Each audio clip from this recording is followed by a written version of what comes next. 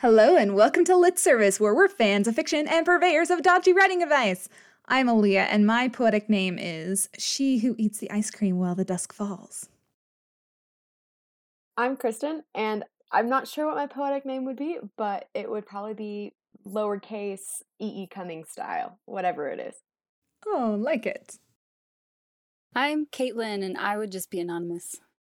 And I'm Jeff Zentner, and I would be Jazz June. And that name comes from a poem by Gwendolyn Brooks, one of my favorite poets. It's a poem called We Real Cool, one of my absolute favorite poems on earth.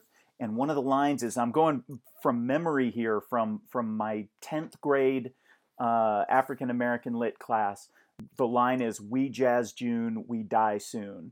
So it sounds kind of dark. I just like the phrase Jazz June, and my initials are JZ, which kind of sounds like jazz if you put it together. So that's my poet name. I probably put too much thought into this. You put so much that's thought. the best answer. I'm so impressed. I love that poem too. Is That's great. a nice reference. Yeah.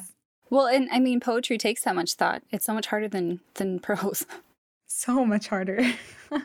A big welcome to Jeff Zentner, the author of New York Times notable book, The Serpent King, Goodbye Days, Rain and Delilah's Midnight Matinee, and In the Wild Light, which comes out August 10th, which hopefully will be after or before this podcast releases. Am I right on that?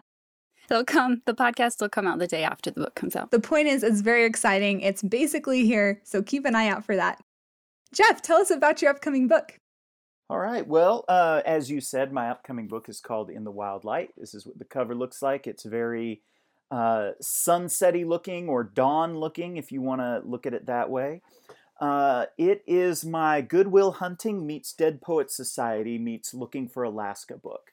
It's about two kids from rural East Tennessee, which is the Appalachian part of Tennessee. It's the mountainous part of Tennessee. And they live in a really economically depressed community called Sawyer, Tennessee, a small town. And one of these kids is a genius. She and her best friend like to go canoeing on the Pigeon River, and they like to explore caves. And in one of these caves, she discovers a mold, and she runs tests on it because she loves science, and discovers that it has powerful antibiotic properties. So she sends it off to a scientist at Vanderbilt University who formally studies it and publishes results, and it makes this girl sort of a minor celebrity. So this elite prep school in New Canaan, Connecticut called Middleford Academy, who's trying to build their STEM program, finds out about it, and one of their alumni offers this girl, Delaney is her name, Delaney Doyle, a full scholarship to attend this school. Well, Delaney will only agree to take the scholarship if they give one to her best friend, Cash Pruitt, as well. The story is told from Cash's perspective. Now, Cash has had a difficult life. His mother died of an overdose of opioids when he was young. He's being raised by his grandparents, his papa and mama, and he is afraid to leave them because his papa is dying of emphysema, and he's afraid that if he leaves and goes off to school that his papa will die without him being there for him. So it's about his struggle. It's about his dealing with homesickness, identity. It's about him discovering poetry as a way to recontextualize and reshape the experiences of pain and fear that he's had in his life. And so that's a little bit about In the Wild Light. I just want to say that I read it. I've already read it, and it is amazing, and you should absolutely go get this book. It is fabulous. I'm jealous you got a copy. That's so great. So today we'll be talking about something I don't think we've touched on before in this podcast, and that is poetry. And we'll talk about the how and why, how to include it in your fiction, why you should want to include it in your fiction. And Jeff, we'd like to start with a question specifically for you. In the Wild Light features something new for you, if I understand right. Poetry isn't something your other books had tackled. But what does poetry accomplish in this story that prose can't? Well, that's a really good question. Honestly, I wrote the poems in this story so that they would be really easy to cut out if we needed to, because I was not confident in my ability as a poet. And so I put them in there so that if my editor said, you know what, Jeff, you're just not a poet. We just can't include these poems in this book because they suck too bad. In my first book, The Serpent King, my main character, Dill, is a songwriter. And even though I spent years and years of my life as a songwriter, I didn't feel confident enough in my songwriting abilities to include his lyrics in the book. I wanted him to be better than me at songwriting, so I never included his lyrics in the book. But I figured with In the Wild Light, all I needed to do was to be able to write like a plausibly promising high schooler who might be talented someday.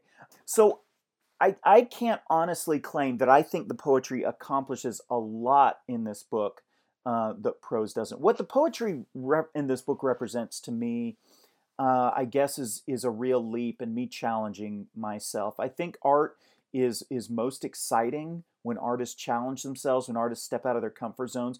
And in many ways, I have a certain comfort zone that I write in. I write stories about young people who are a lot like me, who live in Tennessee, which is where I live, who live in the present day, which is where I live.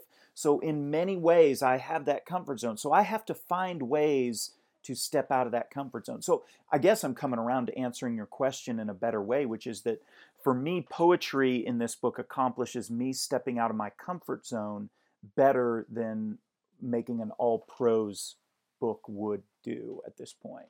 Mm-hmm. I really like that. Just kind of from what you said, I mean, and Caitlin mentioned earlier that poetry is harder in a lot of aspects to write than prose. It almost seems like by taking on the poetry, it seems like that would almost make writing the prose a little bit easier since you've stretched yourself in that way. Well, I'll tell you what it made me do. It made me build into the prose from the very beginning the groundwork for this character to be believable as a poet.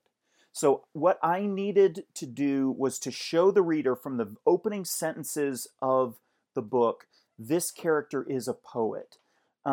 So that there is some tension, there is some struggle as we see him struggling with poetry, as we see him insisting to his poetry teacher at Middleford that he's not a poet, that you as the reader are going, wait, come on, Cash, yeah, do this, come on, you can do this. And so hopefully it's driving you as the reader along that I've laid those breadcrumbs so that it's plausible to you that he's going to come around to this frame of mind as a poet, to this frame of being as a poet.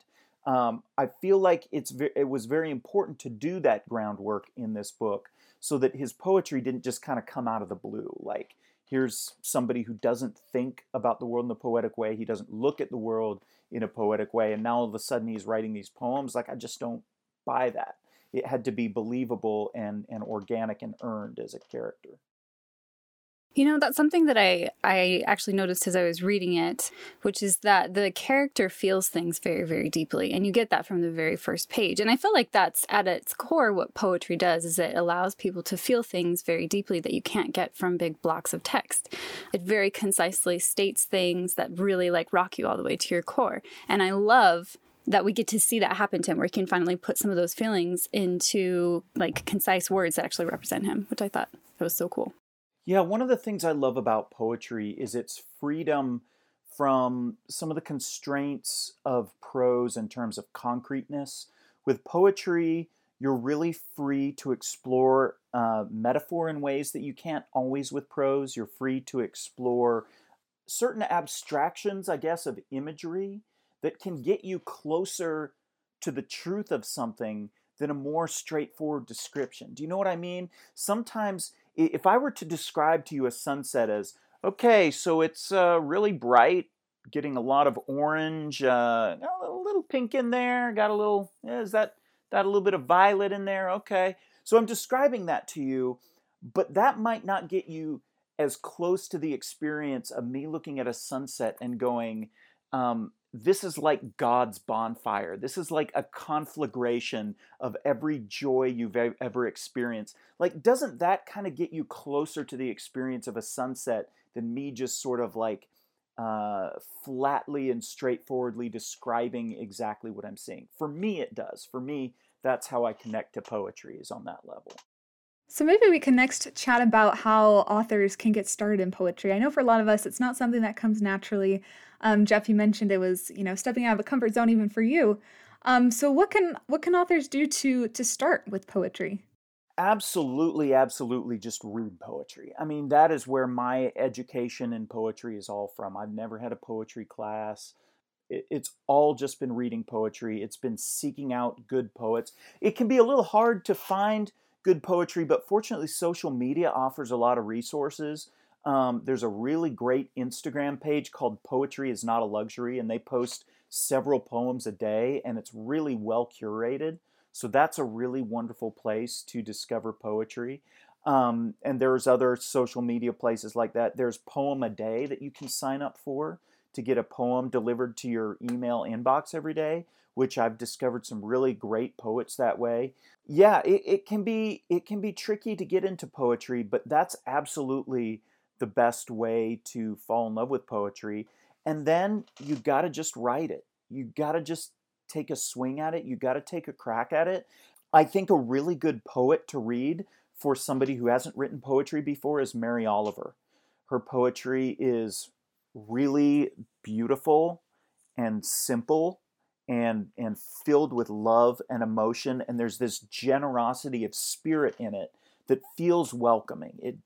She makes poetry not feel intimidating. Her poems are emotionally sophisticated and they're beautiful, but they never leave you feeling like this is something that is not for you to do. They never make you feel like an outsider. So if you're a beginner to poetry, I would highly recommend reading Mary Oliver, highly recommend reading Jack Gilbert. They both have this kind of beautiful simplicity to their poems that I think will resonate to a beginning poet. You'll see that poetry doesn't have to be fancy. That's something that Mary Oliver says. It doesn't have to be fancy or complicated.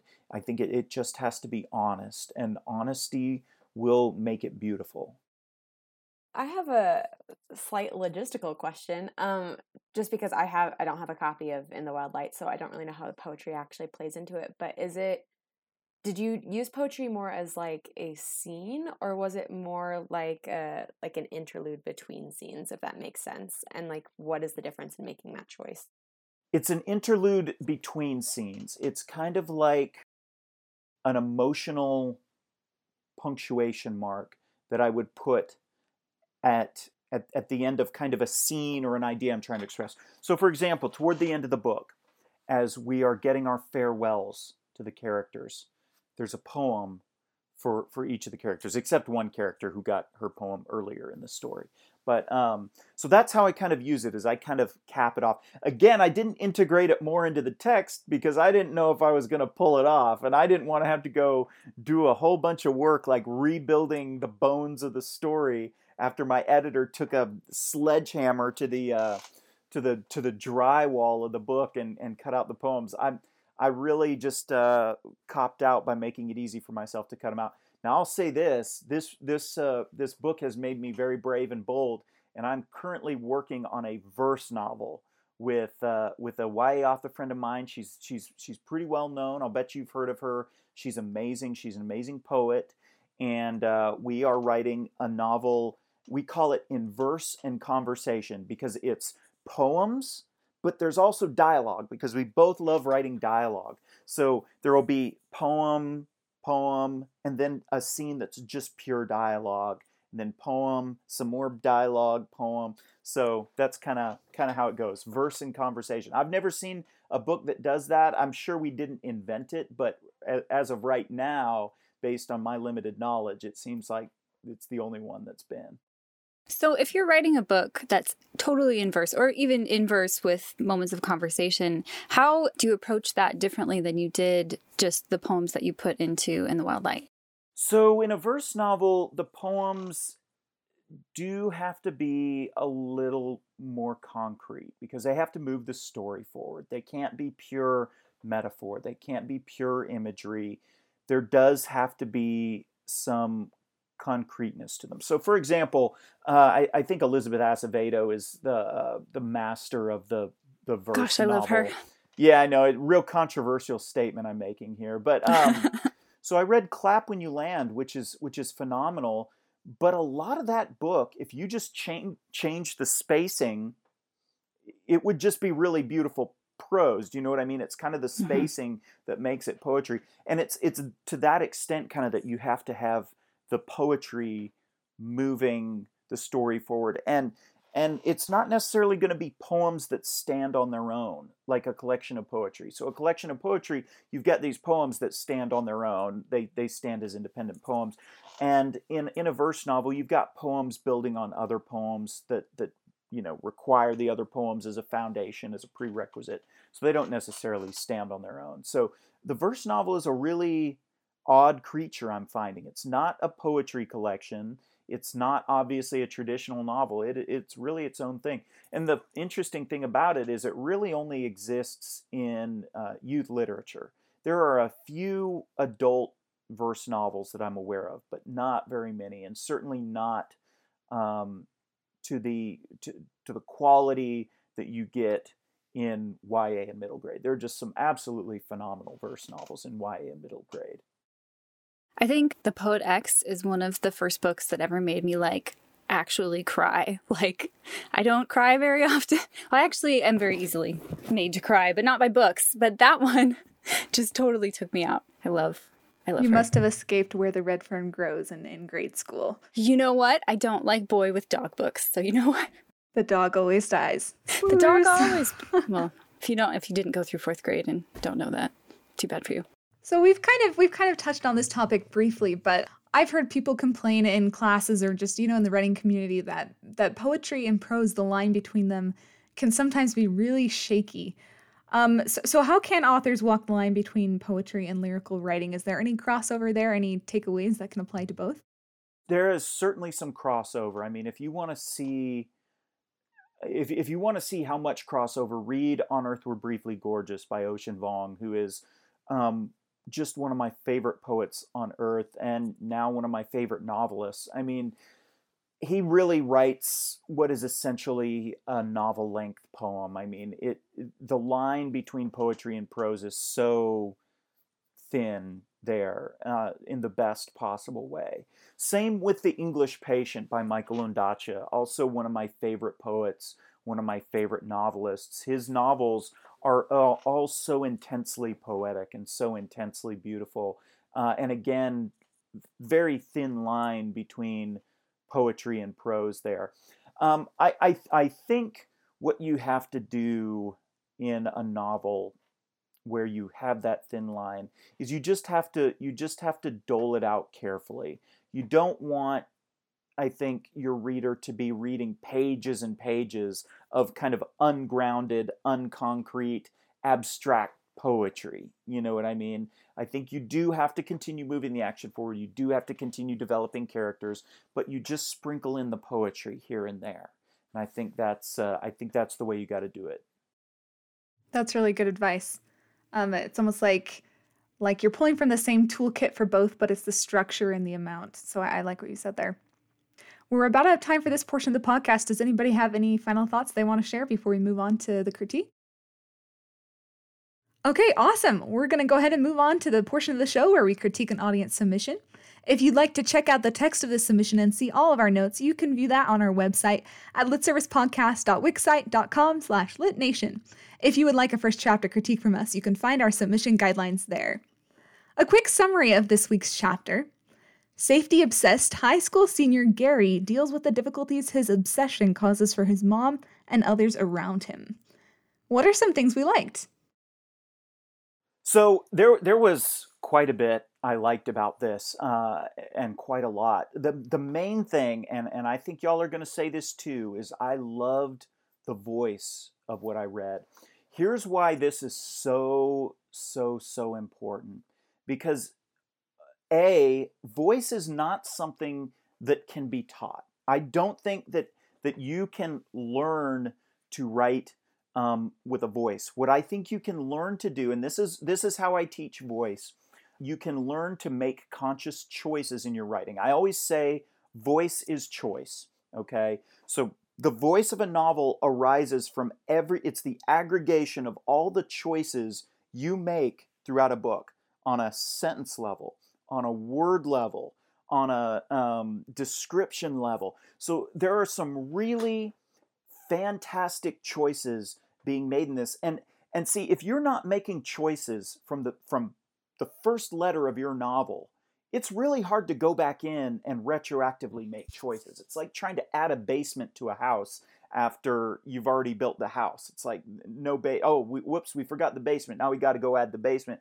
Well, it's a little hard to do that after you've already built the house. And that's what voice is like. It's very hard to reverse engineer a voice back into the book because it's just choices and choices and choices, making choices on every level, and everybody's choices are going to be different, right? So that's what adds up to the unique voice of a novel. So that was really, really good that was in there from the outset. And frankly, I liked most of the choices that were going on there. There were some really fun parts. I'm going to pull it up here. So if I'm not looking at the camera, I'm looking at the manuscript.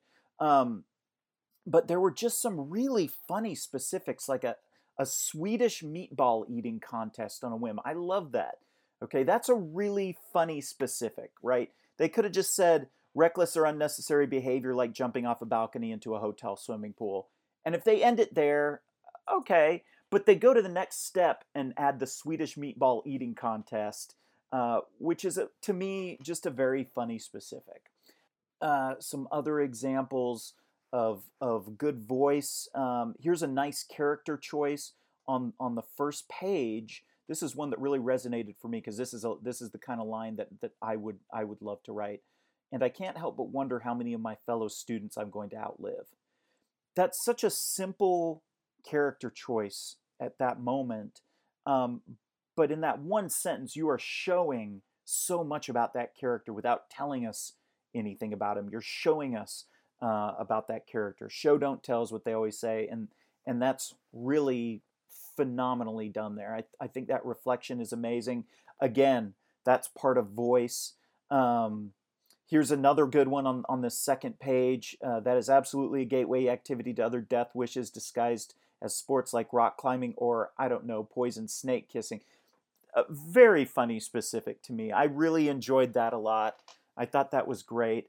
And here I'm a page and a half into the story, and I'm on board because I'm seeing choices being made, and I like, for the most part, the choices being made. Are we going to get to critiques, or are we just talking about what we like now? Yeah, we can just tie up things we like real fast. We'll hop on over. Well, I just wanted to add to things we like really quick. I really loved the whole opening line. Jeff already read most of it, but it says, a popular phrase among people naive enough to assume they'll continue to be not dead for the foreseeable future is that you only live once. Ironically, this statement is usually made moments before taking part in reckless or unnecessary behavior like jumping off a balcony into a hotel swimming pool or entering a Swedish meatball contest on a whim. But I contend that this cliched declaration of ignorance is completely false. Ideally, you live every day.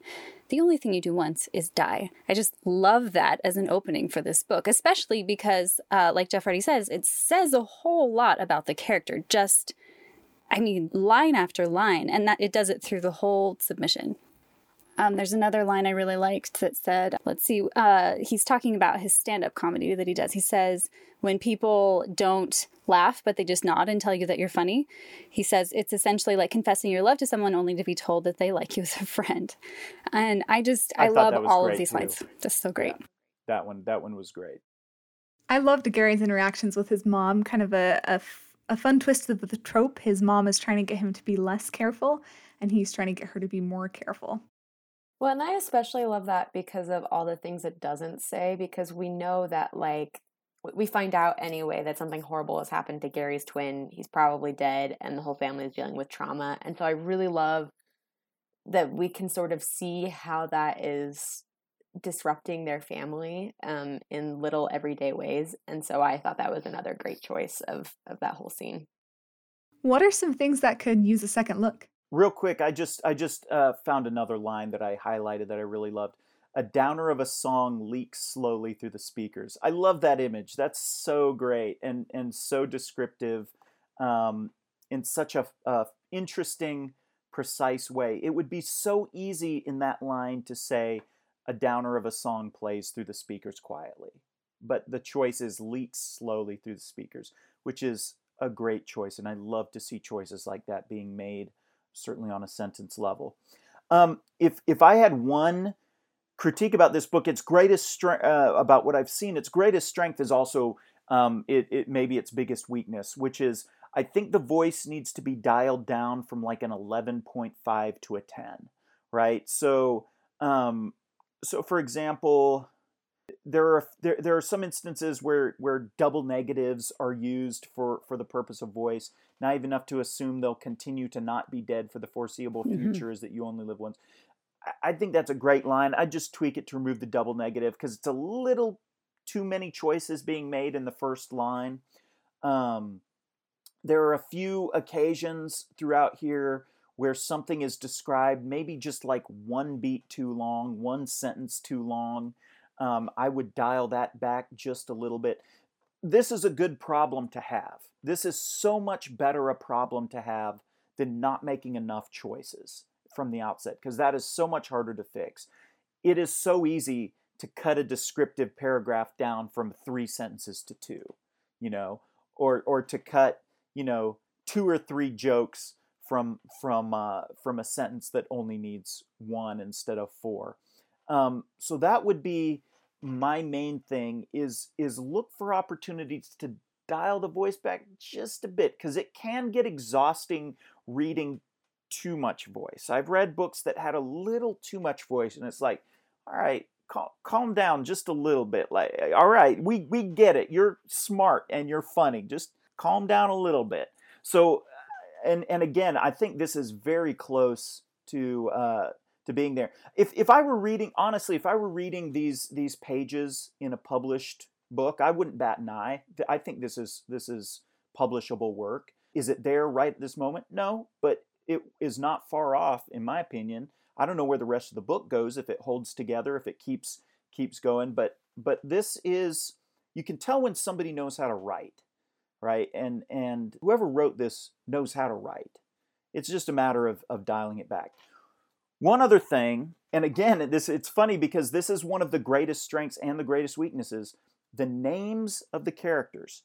Now, this may sound like a small thing, but to me, it's always a really big deal. To me, this is what makes the difference between having characters that feel like real people and having Uncanny Valley Polar Express characters, right? Like in the movie Polar Express, where the people kind of look human, but not really. They kind of have dead eyes and their kind of mouths don't move quite right. So you got to give your characters the right names that feel real. Otherwise, you get kind of this Uncanny Valley effect. So there are some, and I see a lot of anachronistic names in YA. I see a lot of teenagers in the year 2021 being named things like Susan and Jennifer and Bill, and in this case, Gary. I want you to think about when the last time was that you met a baby named Gary. Okay, there has not been a baby Gary born since 1972, and Gary, if he's a teenager in this book, would have to be born in like 2006. How many baby Garys did you meet in 2006? And also, his twin is named Hazen, so these are my kids, Hazen and Gary. I marked that too. No, can't be named Gary. I'm sorry. Or if he is, there's got to be a really good explanation that is offered really early on. The other names are great though. Like we've got a Kendall. That's a perfectly appropriate name for the year 2021. There are lots of Kendalls out there. There's a Ronnie, spelled R-O-N-Y. Hey, perfectly appropriate. Like a name that's kind of like a normal name, but spelled in a funny way. That feels very 2021 to me. Hazen as the twins' name, that feels very real to me. I just think the Gary needs a second look. Now, maybe there you get into it and there's a really, really good reason for the Gary, and you might be able to persuade me. But otherwise, it feels like an intensely anachronistic name, and it does pull me out of what is otherwise some really, really delightful and profound and cool opening pages. I had a note on the very beginning. It's very voicey, love that, as has been said. But I almost wish that we could get some more grounding details about Gary Sooner. We don't find out, his gender or his name or kind of even his situation really until a few pages in. So for the first few pages, I just felt like a little bit floaty. I think the one that bugged me was not knowing, Kristen mentioned in her outline that she thought that Gary was a girl for the first 4 pages, and I was in that same boat. And so unless you're trying to make gender, like not expressing gender, a statement in your book, I would give that pretty quick. So that's funny that y'all say that, because I instantly assumed Gary was a boy. I just felt boy energy from Gary, which, I mean, probably 80 to 90% of YA is girl main characters, right? So if I'm reading a contemporary YA, there's like a 10% chance we're going to be dealing with a guy. And yet I knew if I had come to the part where Gary identifies himself and it had been a girl, I would have been shocked. I would have been like, wow, because I got such boy energy off Gary. So that's interesting that we differed on that. We'll just assume it's our probably own gender. confirmation bias. I just had one other note. Oh, go ahead. Yeah, just even until his mom said his name, I was like, yeah, this main character. She's got a girlfriend. Everything's great. I was so focused on it, but that's really funny. I mean, hey, look, if 75% of your readers are not getting it, then you probably need to make the change. I have a rule with my manuscripts. If one person tells me something needs to change, maybe it needs to change. If 3 people tell me something needs to change, it needs to change. It's a good rule. My last note on this chapter was, I loved, again, getting to spend time with Gary, getting to see where he was, but it almost felt to me like the inciting incident was a little bit delayed.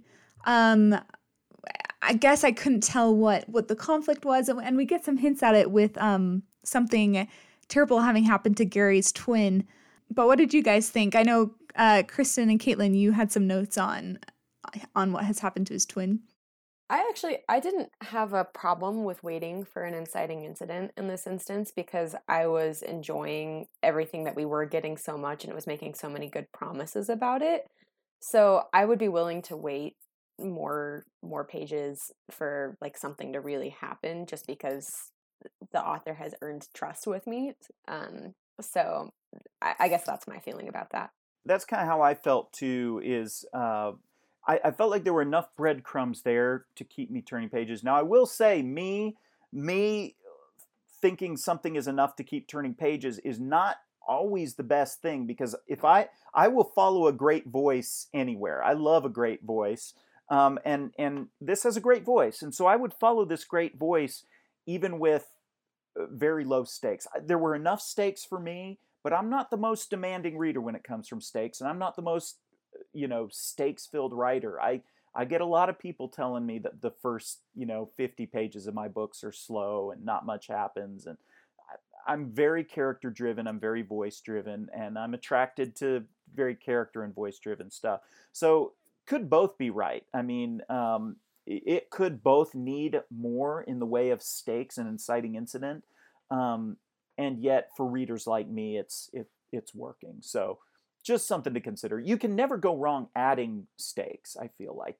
Nobody ever says, there's too much at stake in those first 5 pages. Just dial it back. You're never going to go wrong doing that. You don't want to shoehorn them in and hammer them, square peg into round hole, but I feel like I'm in the same camp, because, the first paragraph tells us exactly what kind of book this is going to be, and it's not going to be the kind where people are chasing each other in the street and jumping off of cliffs. This is going to be a very introspective, thoughtful, philosophical book. I wish I could say words. I do think it went a little bit slow, but it's for the reason we talked about earlier. I feel like there's just a little bit too much voice, and that if it just was pared back a little bit, it would move a little faster, and then I wouldn't have that problem.